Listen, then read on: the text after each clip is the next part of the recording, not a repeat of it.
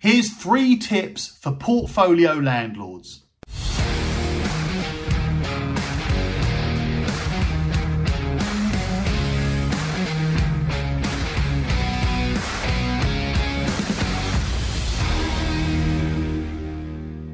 If you've got a portfolio of properties and your mortgage interest rate has gone through the roof, like everybody's has, mine included, then here are 3 ideas that could help you. Because right now you're probably thinking, should you sell a property? Should you sell some of your properties? Should you sell all of your properties and get out of property altogether?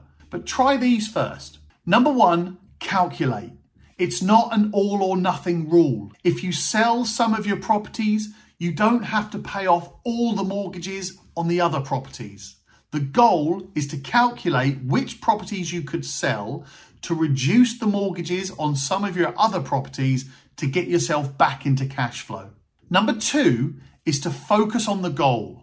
Remember why you invested in property in the first place. It was probably for the long term. It was probably for future financial security and stability for your children, for your family, and for yourself. So remember that. If I said to you when you first bought that property that over the next 20 years, 15 of those years you're going to make profit and 5 of those years you're going to break even, then you would take that. So remember, it's not about making maximum cash flow today. It's about maximizing on your investment over time. Remember that. Number 3 is optimize the cash. Now, if you're going to sell your properties so that you can get the cash out and put it in the bank, then that might not be as good for you as if you just try and optimize the cash flow and the return on investment on the current properties. Because that's what a lot of people do. They sell their properties when things get a bit difficult and they're not making as much money, and they put that money in the bank and that's it. So try, if you can,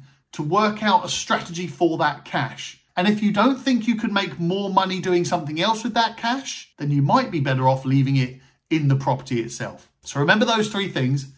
Calculate. It's not an all or nothing rule. Focus on the goal, the reason you invested in property in the first place. And optimize the cash if you are going to get cash out of those properties. Now go over to the YouTube channel and subscribe to that, because there's much more information about how you can optimize the cash flow, maximize the investment. Go over and check it out. I'll put the link in the description below and in the comments, and I'll see you over there.